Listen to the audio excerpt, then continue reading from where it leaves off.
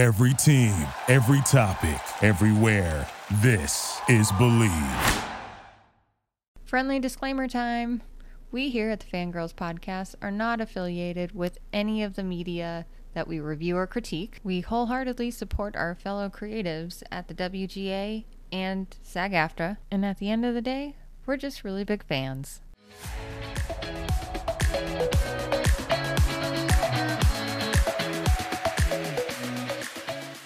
Hello and welcome to the Fangirls Podcast, a place for fun, fandoms, friendship, and most importantly, fangirling. I'm Julie, and Outlander is now upon us again. We had 8 weeks of all the beautiful episodes of Outlander, season 7, part 1 to be more specific. But here we are back in Outlander, and when I mean we, I mean our special correspondent, Melinda. Welcome back, friend! Hi, thank you for having me. How are you? I'm really sad that Outlander's back. I know, me too. 8 weeks just flew by. It was too quick. So quick. And I was so invested in this season. I remember being invested in this book.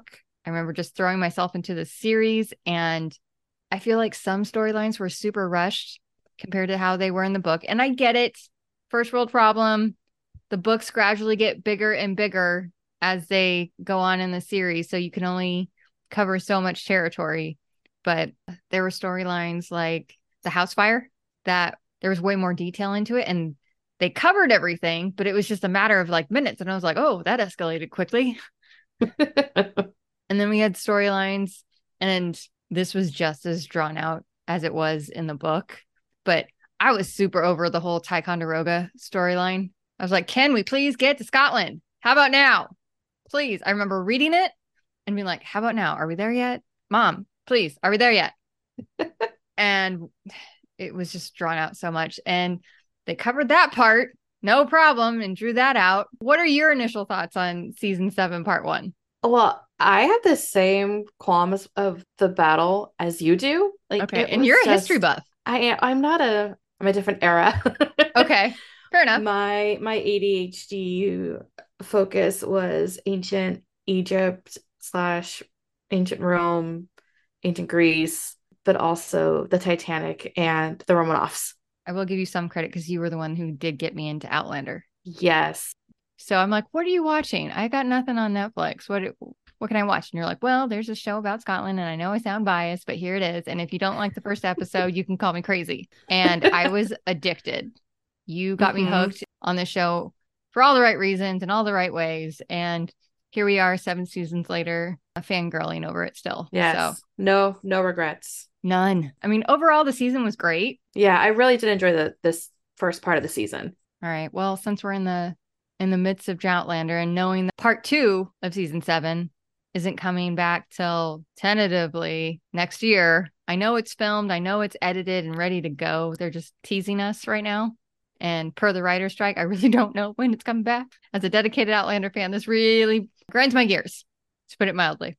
That being said, what are your Droughtlander go-tos? I have been reading a lot lately, and that includes the Kingdom of the Wicked series, Fourth Wing, Crescent City. So I've been doing a lot of reading and crossing things off of my TBR list. Series on Amazon, I watched Good Omens, the 2nd season. Okay. And on Netflix, I watched Nimona, which is a animated film. It's really cute. But I am super excited for Men in Kilts coming up. I just remember watching it, was it a year or two ago when the first season came out, and I was in my living room and they were in the rowboat singing the Outlander song. They're amazing. I love them so much. I want to see them just on Broadway. They're the cutest thing ever. That is our game plan. That is our Droughtlander game plan. I love it. Well, you have some casting for us. I do. Coming back as Claire Fraser, we have Catriona Balfe. Sam Heughan is James Fraser. Sophie Skelton is Brianna Fraser. Richard Rankin is Roger Wayfield. John Bell is young Ian Murphy. David Barry is Lord John Grey. And Charles Vandervaart is William Ransom. Well, I'm ready for some tea. Are you ready for some tea? Let's spill it. All right, folks. This is the part of the show where we spill the tea. This means spoilers. So if you have not watched part 1 of season 7 of Outlander, I feel sorry for you. because we are about to spoil the hell out of it. All right. That being said, did you have a favorite episode? I'm going to have to say my favorite episode is episode 6, where the waters meet. Okay. Yes. So I am loving Roger this season. Oh Okay. my God. I have the biggest crush on Roger right now. It's the beard, isn't it? And yeah, The it's short and the hair. kilt. Oh, all the things. Yes. It's just, he's so handsome. But also having Buck show up and finding out who that monster, not the monster, but the creature is. The Nucklevy. Yeah. The Nucklevy. Thank you. Yeah. It's just so good. Yeah. I really liked it. This book in particular, I was so invested in Bree and Roger's storyline, and I could not put this book down. And I remember specifically, so in the book, you will read different perspectives from each character. So it would go back between Bree and Roger and Ian and William Ransom and Jamie and Claire. And I was like, okay, when are we getting to Bree and Roger? Come on. Can we get to the good part, please? I am right there with you. Although I will say my favorite episode was the one right after that. So episode 7, A Practical Guide for Time Travelers, because they really dove into like the science behind how time traveling happens. I loved Bree's take on it. And I know they slightly dove into it in episode 6, but I was just like, oh, there's ley lines, there's actual things. It's not just magic stones that allow you to go through bigger stones and hopefully not kill you. There was like an actual science and physics behind it together. Like there was so much physics in it. And I remember rereading it to try and fully comprehend it. And then they just summed it up so well in the show. There's a Outlander novella where Master Raymond sums up the process too, which coincides with what Bree was coming up with. And I was like, oh, this is fascinating. My brain can only process so much. Buck's storyline was everything this season. And yes. Oh, it's so good. And I say I have the smallest violin when I throw this fit. The guy who originally played Buck, Graham McTavish, in season 5, and it was such a genius move for casting him. So for those of you who don't know, Buck is the child of Dougal Mackenzie and Galis Duncan. So it naturally made sense to recast Graham McTavish as Buck and just disguise him with like actual hair. And when they killed off Dougal in season 2, there was no need for Dougal's character anymore. I want to say it had to be like a scheduling conflict because he was the perfect Buck. And I'm not saying that the current Buck isn't good enough, but they understood the assignment with Graham McTavish, and it hurt my heart to not have him back. And I'm slightly bitter from it. Who's your favorite new character? Mine is actually William. He's the perfect blend of Laura John Gray and Jamie. And I loved it when Outlander's social media account reflected Jamie's charge versus William's charge. Okay. And how those two mirrored each other. Oh, perfect casting. I know William's storyline is kind of questionable in the book. Like some people, like, you either love him or you hate him type character. Right. But I'm excited to see more of him. Okay, so we've got a new villain this season. What are your thoughts on Rob Cameron? Well, as soon as he invited himself over for dinner at Roger and Bree's, I knew something was up. Now, I haven't read the books this far, but I could sense something was wrong. I know I have read like synopses of the books, so I kind of know like the general idea of the plot. And I do remember reading that someone figures out about Roger and Bree and try to get information from them. And I put the two together and I was like, oh, he's a little snake in the grass. Oh, he is. Yeah. I had my suspicions from the start with that guy. I was super put off by him when he pulled that stunt at Bree's work, locked her in the tunnels. I was like, what in the royal F are you doing, sir? Like, you just have no F's to give about your job. Like, let's go lock your boss away and not think about how you're going to have a job tomorrow. The nerve. I get it was like the late 70s, early 80s, but there's no way I'm locking my boss away unless he's a sexual predator and I'm being attacked. Okay. There's no way I'm pulling that kind of crap. I was just like, you are the scum of the earth. What is your deal? And I realized it wasn't just him. I realized it was a group of guys. That is a new level of stupid. And he immediately was on my nerves. And don't get me wrong, while he is the scum of the earth, he's nowhere near as bad as Blackjack. Blackjack Randall, for me, takes the cake. There are a lot of different twists and turns with his storyline to come in part 2.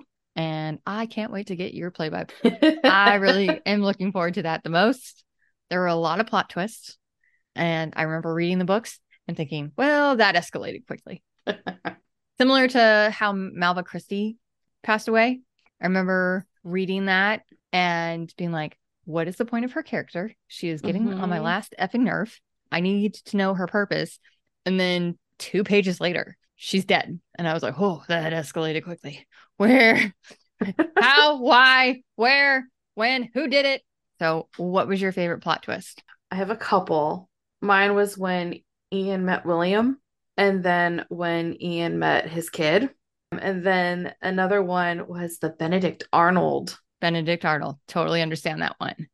That with Ian's son, they totally rushed that storyline. That was not revealed until book 9.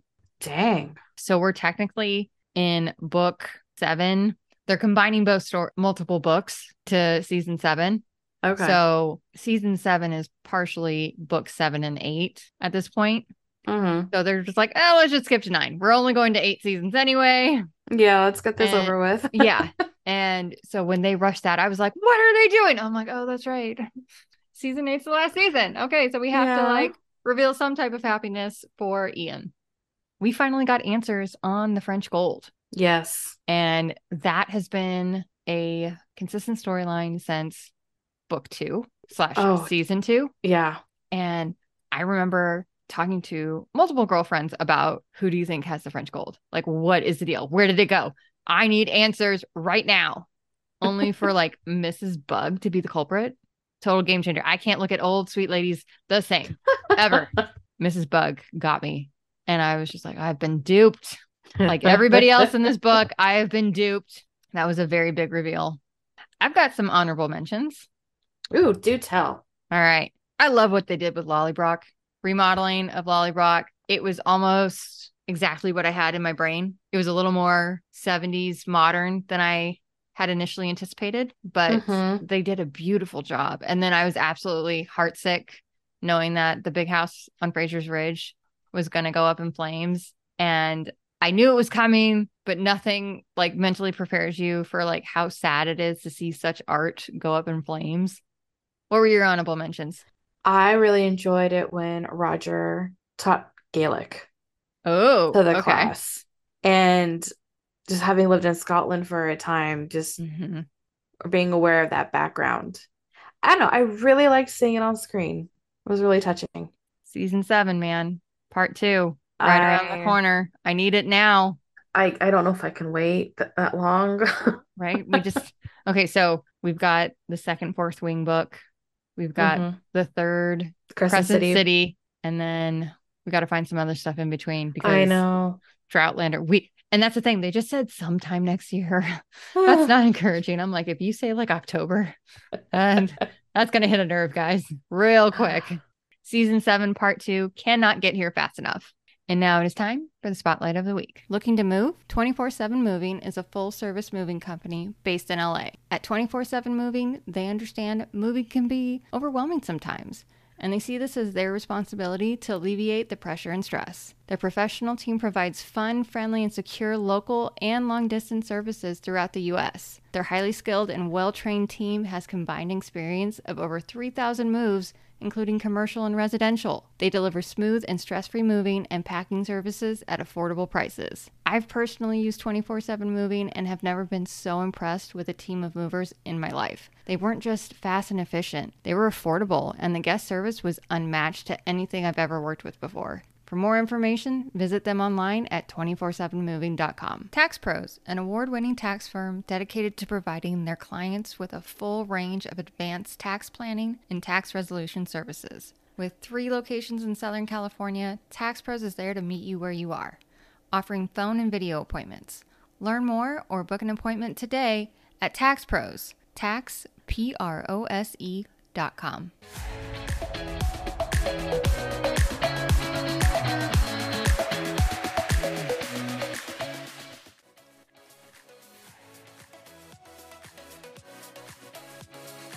We here at the Fangirls Podcast are not affiliated with or promoted by the following: Stars Entertainment, Dana Gabaldon, Sony Pictures Television, Left Bank Pictures, Story Mining and Supply Company, or Tall Ship Productions. We're just really big fans who cannot wait for the second part. Thank you for listening to Believe. You can show support to your host by subscribing to the show and giving us a 5-star rating on your preferred platform. Check us out at Believe.com and search for BLEAV on YouTube.